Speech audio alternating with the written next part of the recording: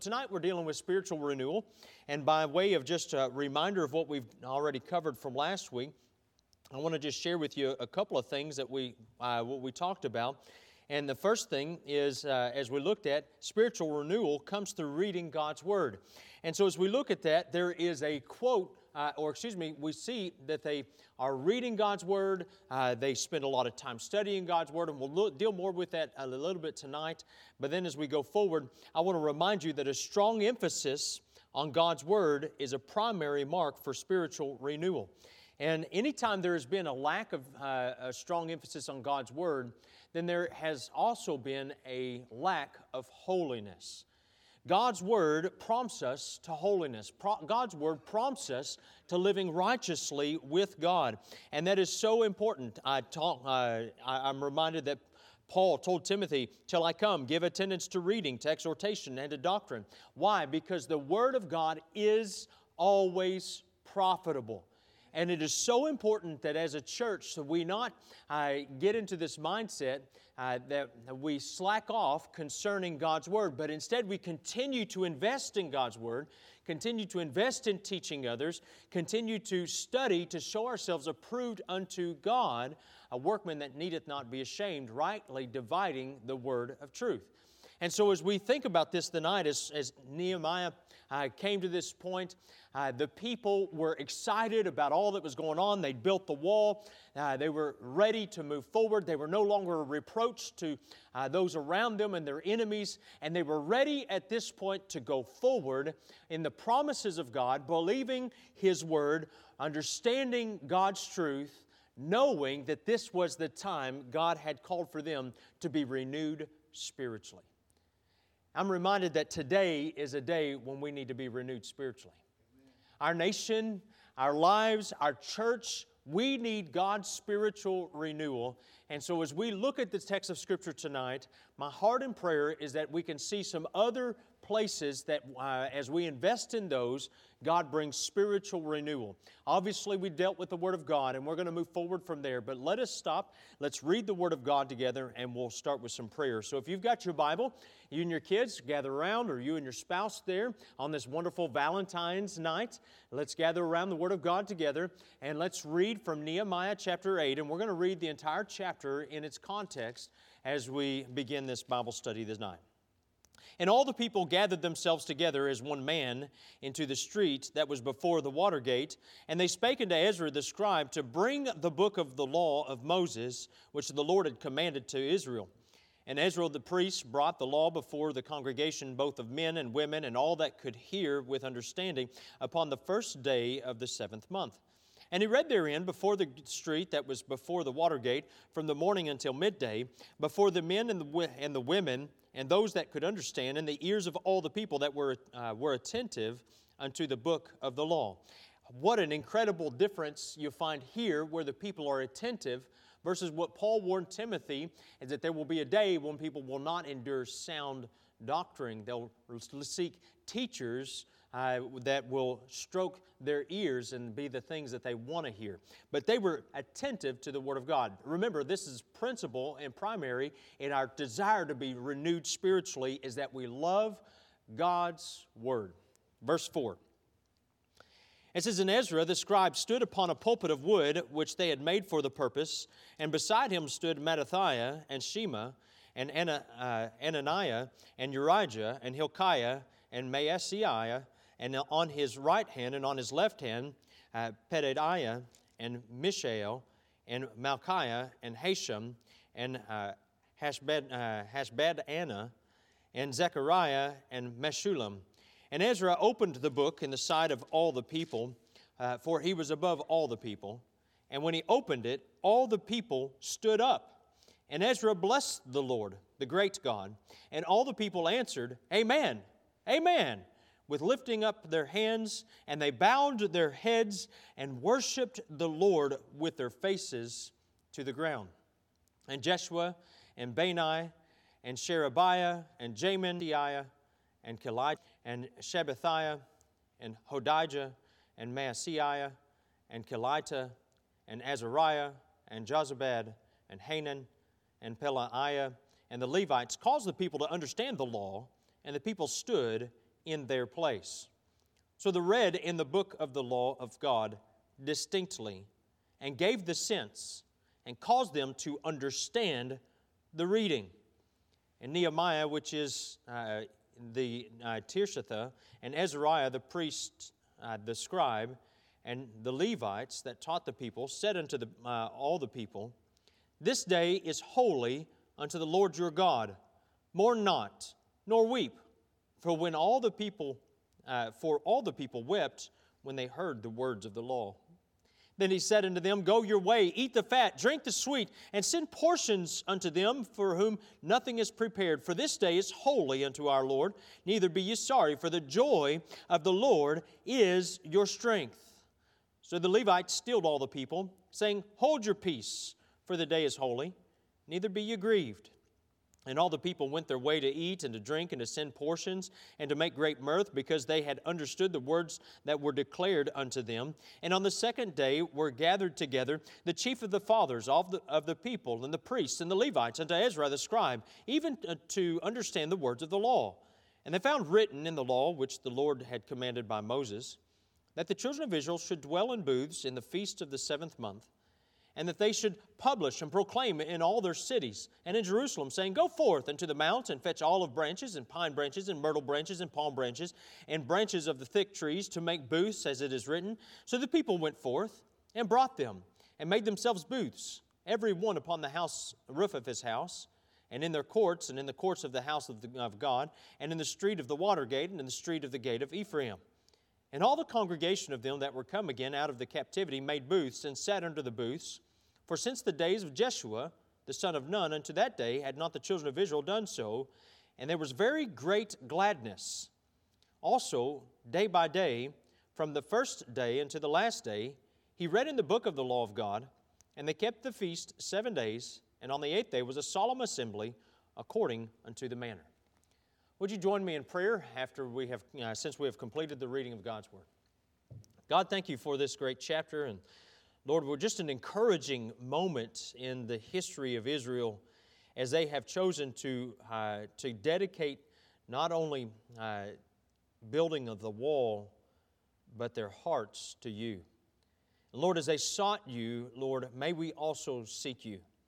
Lord, that we would be willing to do hard things to be able to draw close to you. Lord, that we would be willing to seek you through your word, prayer. Lord, that we would be willing to obey and listen and heed. God, we need you today. Would you lead us, I pray, in the name of Christ. Amen. As we look here in the Word of God, I'm just reminded of some incredible truths here that God has shown us. Obviously, we know that spiritual renewal comes through God's Word, because God's Word is a living book. God's Word is something that applies to our life on a daily basis. Now, when I say it's a living book, doesn't mean that it changes. God's Word never changes. It's the same yesterday, today, and forever. But as we look at this, I want you to see that it's still applicable even 2,000, 6,000 years later. It's still applicable to our hearts today. And so it is important for us to be able to jump in the Word of God, and I appreciate the emphasis this year that we have on just reading the Word of God, allowing it to be in our lives, because reading God's Word faithfully will transform a heart and a life. Are you full of anxiety? Are you full of stress and pressure? Read God's Word. Because in doing so, we learn Psalm 46, Be still and know that He is God. He is the Lord, the maker of ruler and of heaven and earth. He is the one that we turn to today. And so as we look at this, we see that there is great comfort that we're free from God's Word. But reading is not just enough. We see also there was a desire to understand in verse number 8. So they read in the book of the law of God distinctly. And they gave the sense and caused them to understand the reading. And so they sought to know and to understand so that they could apply. And we'll see that application later in the chapter as they listened to and obeyed God's Word. But the second thing I want to point out tonight is that spiritual renewal comes by corporate prayer. If you turn back to verse number 5 and 6, we see that when Ezra opened the book in the sight of the people, he says he was above the people, and when he opened it, all the people stood up, and Ezra blessed the Lord, the great God, and all the people answered, Amen, Amen, with lifting up their hands, and they bowed their heads and worshiped the Lord with their faces to the ground. Now this is literally, when he deals with this, he's dealing of saying that as they worshiped the Lord, they were prostrate with their faces toward the ground.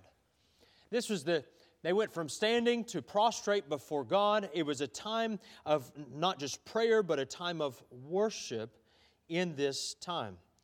This was not an ordinary formality that begins a service. It was not just a formality in reading God's Word. It was a genuine, heartfelt desire to meet with God. So oftentimes in our prayer life, and even in our church services, we become just satisfied with just going through the motions. But these people were not just going through the motions. It was a heartfelt desire to seek God's face.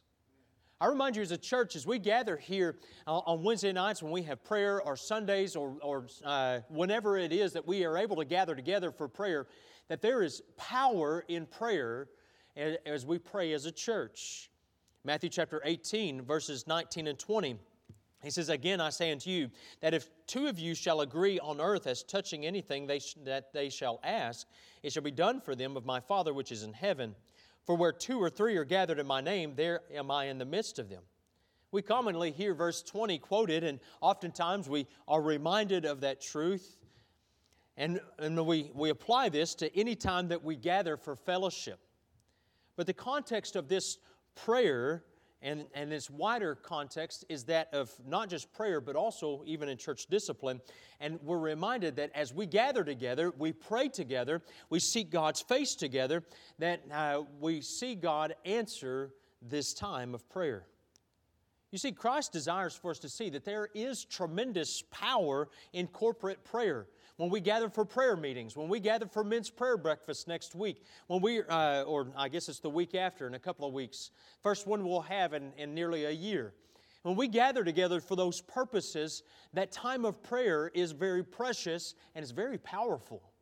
And I want to encourage you, don't just slough it off. Well, we'll do something else. And you know, I want to discipline my own life when we're praying together as a church, not to move around, not to be allowing myself to be distracted, but instead to be geared in and listening to and praying along with that person who's praying out loud, that God would be able to work in and through that time of corporate prayer, that we might see the power of God at work. You know, it's this kind of prayer that brings transformation. It brings repentance. It brings revival. And we experience God in a special way in corporate prayer. And it is through corporate prayer we see God move in a special way. But we've lost sight of this truth. We rush through our prayer time, looking for opportunities to rush home, and we're irritated oftentimes when people share their requests. But I remind you, as I must remind myself, heaven pauses to listen when we come before the throne of grace. Don't rush through it. Don't wish it was over and go on to the next thing. But let us be reminded that as we enter into that precious throne room, we're entering into the presence of God. So it's no wonder that soon after praying, soon after reading God's Word, we see these people responding in a way of weeping, a way of sorrow, a way of rejoicing, a way of repentance, and ultimately in obedience. You see, God was there when they brought their prayers before Him. God was there in verse 6 as they bowed their heads, as they worshiped the Lord, as they lifted their hands. And it is there that we come before as a church and we say, Lord, we want you to hear our prayers. And we're reminded, call unto me, all ye that call unto me, and I will answer thee and show thee great and mighty things which thou knowest not. We bow our heads and we pray together. We're reminded that God hears us. You see, there is promise of revival connected to our time of corporate prayer. 2 Chronicles chapter 7 and verse 14 says, "If my people, which are called by my name, shall humble themselves and pray and seek my face and turn from their wicked ways, then will I hear from heaven and will forgive their sin and will heal their land." You see, Solomon was dedicating the temple of God. This was God's response to Solomon. And He said, listen, if you find yourself in a place where you have forgotten these precepts, if you've forgotten the covenant, if you've forgotten the promises you've made today, don't forget to pray. Don't forget to bow. Don't forget to seek humbly together, and I will heal. I will hear. You know, it is no wonder that every great revival in history has always begun with times of prayer. Not one revival has come unless someone was willing to dedicate themselves first to prayer and gather someone else and say, listen, I'm serious about this and we need prayer right now. Would you join me with me in prayer? And as they gathered themselves together, they latched hold, women, men, each of these say, listen, we have to pray together. This is so important. If we're ever going to see revival, we have to be willing to pray, making a priority of prayer. In the book of Acts, just before that great revival in Acts chapter 2, and the Holy Spirit came down and dwelt among those, came down upon the lives of those disciples. Acts chapter 1:14 records this, and these all continued with one accord in prayer and supplication with the women and Mary, the mother of Jesus, and with His brethren. Listen, that what was left of that remnant that was there, they gathered together in that upper room and they prayed and they sought the Lord and they said, God, please don't forsake us. God, please don't let us lose faith in this time. You see, the disciples depended on prayer and everything else was neglected, but they would not neglect prayer. The Bible says in Acts chapter 6 that there was a time when the widows were being neglected by the disciples, and so they needed deacons. They needed someone to help serve in this capacity, and this is why. He says in verse 4, but we will give ourselves continually to prayer and to the ministry of the Word. Why? Because we must keep a priority on prayer. We must keep a priority on God's Word. If we're ever going to be renewed spiritually, if we're ever going to be renewed or experience revival, it's going to come because we keep an emphasis on God's Word. It's going to be an emphasis on prayer. You see, we lack in revival, in personally and corporately, because we are too busy to pray. God help us. But we see through our text in Nehemiah chapter 8, spiritual renewal comes through God's Word, through prayer. But in verse number 9, we see a genuine repentance over their sin. May we never get over the fact that God is great and we are low.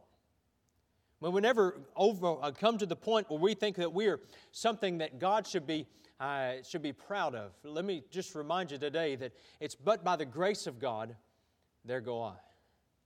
As the people were moved by prayer, as they were moved by worship, if they were moved by the reading and their exhortation of the Word of God, they truly began to weep. Their heart was affected by that time of genuine transformation and that meeting together with God. Nehemiah, as a matter of fact, because he said, listen, this is supposed to be a day of celebration, and you turn it into a time of mourning. He said, stop it. He said, stop stop mourning and stop rejoicing. It was supposed to be a time where they celebrated God rebuilding their walls, where God had taken away the reproach. It was supposed to be a time of great rejoicing.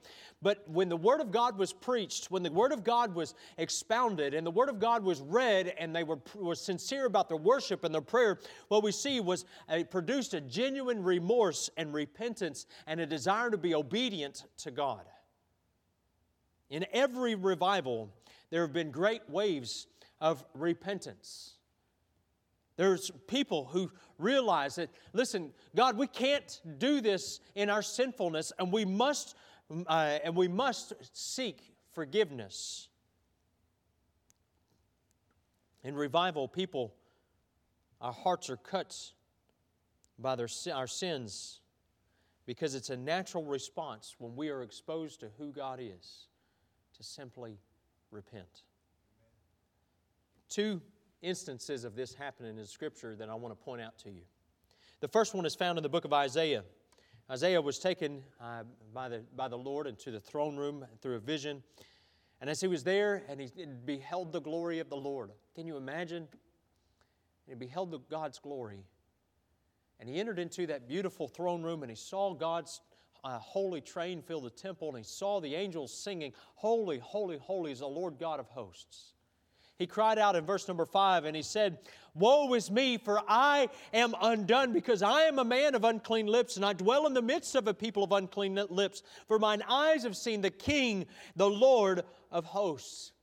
He recognized when he came face to face with his Lord, in the holiness of God, that he was a man in need of repentance. You see, when we come face to face with who Christ is and who God is, then we recognize that we are a sinner. The Bible says, "For all have sinned and come short of the glory of God." We're all in need of this Spirit. Later, Peter said something similar in Luke chapter 5 and verse number 8. He said, when Simon Peter saw it, he fell down at Jesus' knees, saying, "Depart from me, for I am a sinful man, O Lord." You see, in revival, we experience God.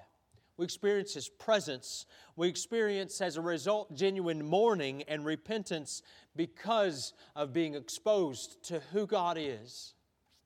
You see, this world has so diluted our idea of who God is, and this world has so distracted us that we don't really see Him for who He is. But this is what James said to those scattered Christians in James chapter 4 in verses 8 through 10. He says, "Draw nigh to God, and He will draw nigh to you.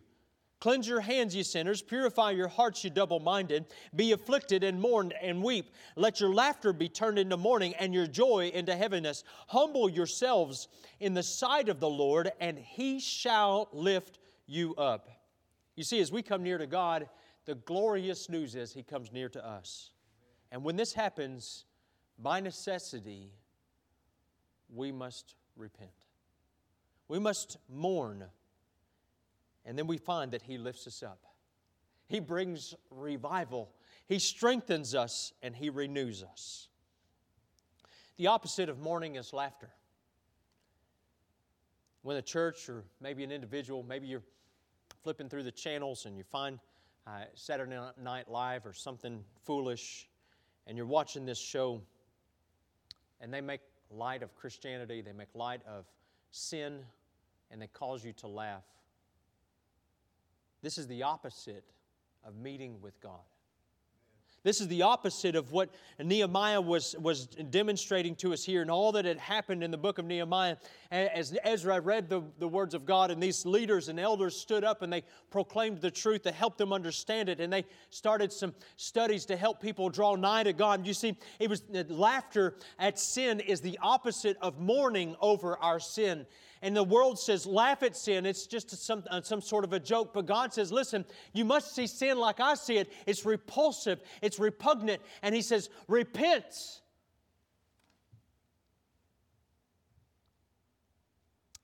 Maybe tonight you're mourning over your sin. I'm reminded of Christ's words. Matthew chapter 5 and verse 4, He says, "Blessed are they that mourn, for they shall be comforted." If you're mourning over your sin, God brings comfort through forgiveness. If we confess our sins, He is faithful and just to forgive us our sins and cleanse us from all unrighteousness. You see, through the work of Christ on the cross, you can know what it is to be forgiven. And He removes the mourning. He removes the sorrow. He removes those things. And so instead of a sorrowful spirit, He brings us joy. So obviously there must be repentance. There must be, if we're going to have spiritual renewal, we must get in God's Word. We must be willing to pray. We must be willing to repent. But we must be willing to respond. You see, if you turn to the book of Matthew and you go to Matthew chapter 7 and you come to the end of the Sermon on the Mount, Jesus Christ lays out two men who heard the same message, but they responded differently. The first man, as he heard the message, was called a foolish man. And as he heard the message, he listened to it, but he ignored the warnings, and he built his house upon the sand. And when the rains came and the floods came, his house was destroyed because it was not founded on something solid.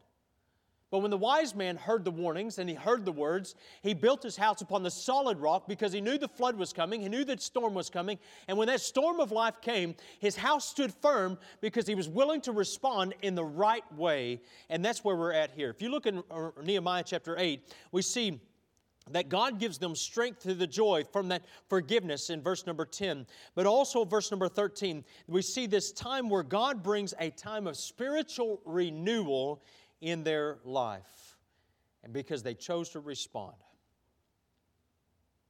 So there's 5 responses, and I've touched on one. I've touched on repentance first, but that's where we're going to go. First off, if we're going to have spiritual renewal, we must repent. I mentioned that just a second ago. We see that in verse 9. The second one is joy in verse number 10. You see, because as we see that repentance leads to joy, because as we repent, God brings us healing and there is joy in our life. In verse number 10 also, he says, Then he said unto them, Go your way, eat the fat, drink the sweet, send the portion to them, for nothing is prepared, for this day is holy unto our Lord. And so we see that there are good deeds that happen. And Ezra and Nehemiah reminded the people to send the portions of the parts of the sacrifices so that they could eat for those who had nothing. Titus chapter 2 and verse number 14 says, Who gave himself for us that he might redeem us from all iniquity and purify unto himself a peculiar people, zealous of good works. And finally, I want to point to in verse number 17, obedience.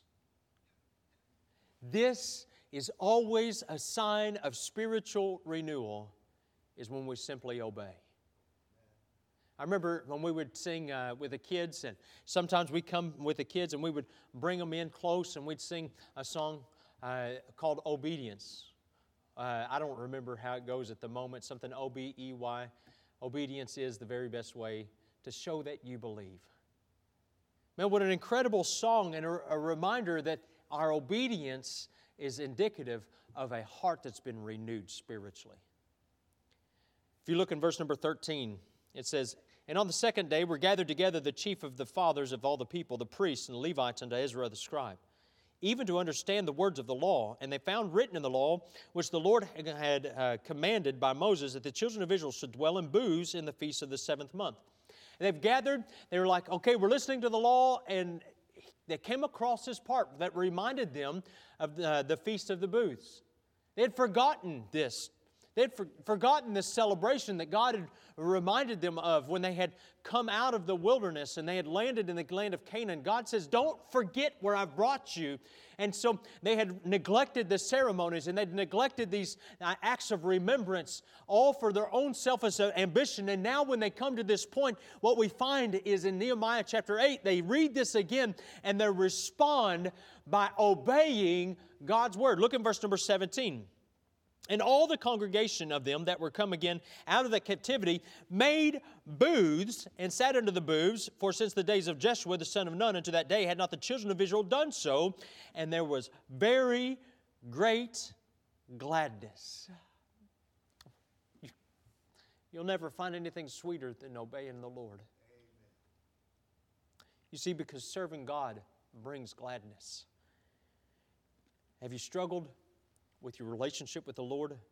You struggled with feeling connected to Him? Try simply obedience.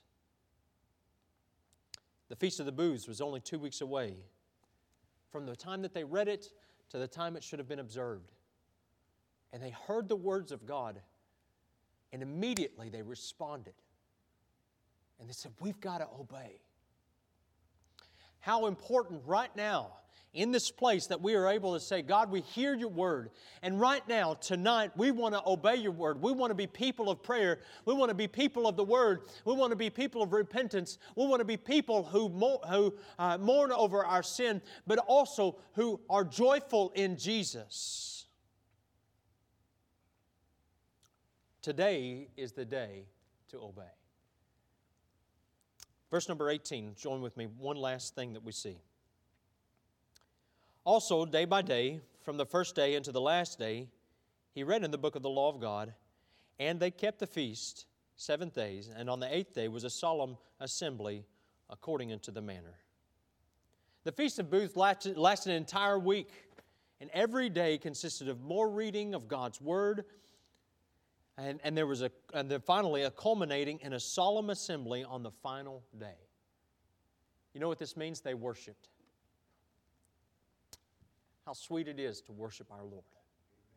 How sweet it is to be able to bow before Him, to come before Him just as they responded in verse number 6, and they bowed with their faces toward the ground. They worshiped the Lord. They said, God, we worship You, we praise You, we honor You. And here in this moment we see that as they were willing to apply themselves to obeying God, they realized we must worship God. Do you worship Him? I think we've lost sight of what worship really is.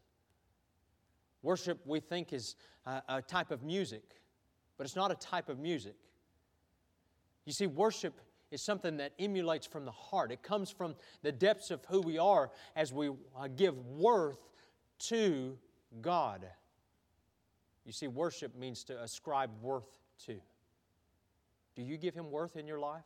How do we do that? Think about your day-to-day life. We see these people who've been encamped in temporary shelters, and they reflected on God's dealings with them in spite of their sins. And as we look at that, they were filled with gratitude, and they simply said, God, we love You, we worship You. But more than that, they were willing to obey. And listen, reading, studying, preaching God's Word produce in us a heart of worship. And so how fervently, how vitally tonight we need worship. Worship in our families, to gather the kids together and say, God, let us worship You. Are you willing to worship Him tonight? Are you willing as a family to gather together at the end of this service? We're going to be done in just a couple of minutes, so just stay with me just a little longer.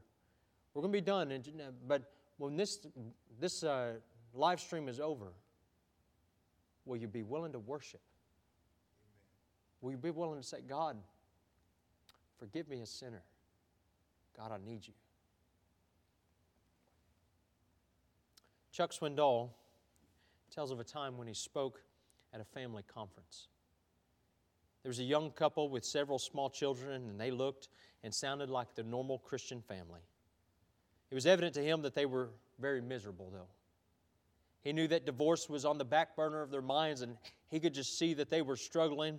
And as the week progressed, though, he saw this couple change as they listened to the teaching of God's Word.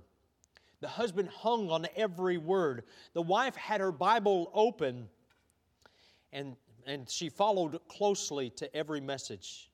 At the end of the week, this couple came up to Swindoll, and his wife said, we want you to know that this week has been a 180-degree turnaround experience for us. When we came, we were ready to separate, but we're going back together stronger than we've ever been in our marriage. That was joyous news, but it was dampened by another family's response. At the same conference, same speakers, same truths, same surroundings, same schedule, another father was completely turned off. He wasn't open. He attended the first few sessions, but over time the guilt became so great and the conviction so deep that he just went home. He had stayed awake the entire night before and reached the decision to leave and not come back. He left his family hurting, perhaps even more than when they had come. So what was the difference? It all comes down to attitude. You see, the couple who benefited had teachable hearts. They had hearts that were ready to be renewed by the Word of God. They had hearts that were ready to pray together. They had hearts that were ready to mourn over their sin and seek forgiveness and seek restoration and reconciliation. You see, that was the difference. The other man didn't. He came with hardness, and he came with a bitterness and an angry spirit, and he would not listen to the Word of God. And so sometimes we come to church the same way, and we approach the message of God the same way. Sometimes people come and say, God, teach me. I want to know as much as I can. I want to know You more. I want to worship You more. I want to walk with You more fervently than ever before. But some people come to God with bitterness and angry, and they say, God, why did You treat me like this? And I can't believe You forgot us, and I can't believe that this has happened in my life, and how could You ever do this? The difference is the heart. Tonight, so we look at the people of Israel in Nehemiah 8. Their heart was tender toward the Lord. And God renewed them. God desires to renew us. God wants to draw close to us, but we've got to be willing to say, God, I want to draw nigh to you. Are you willing to do that tonight?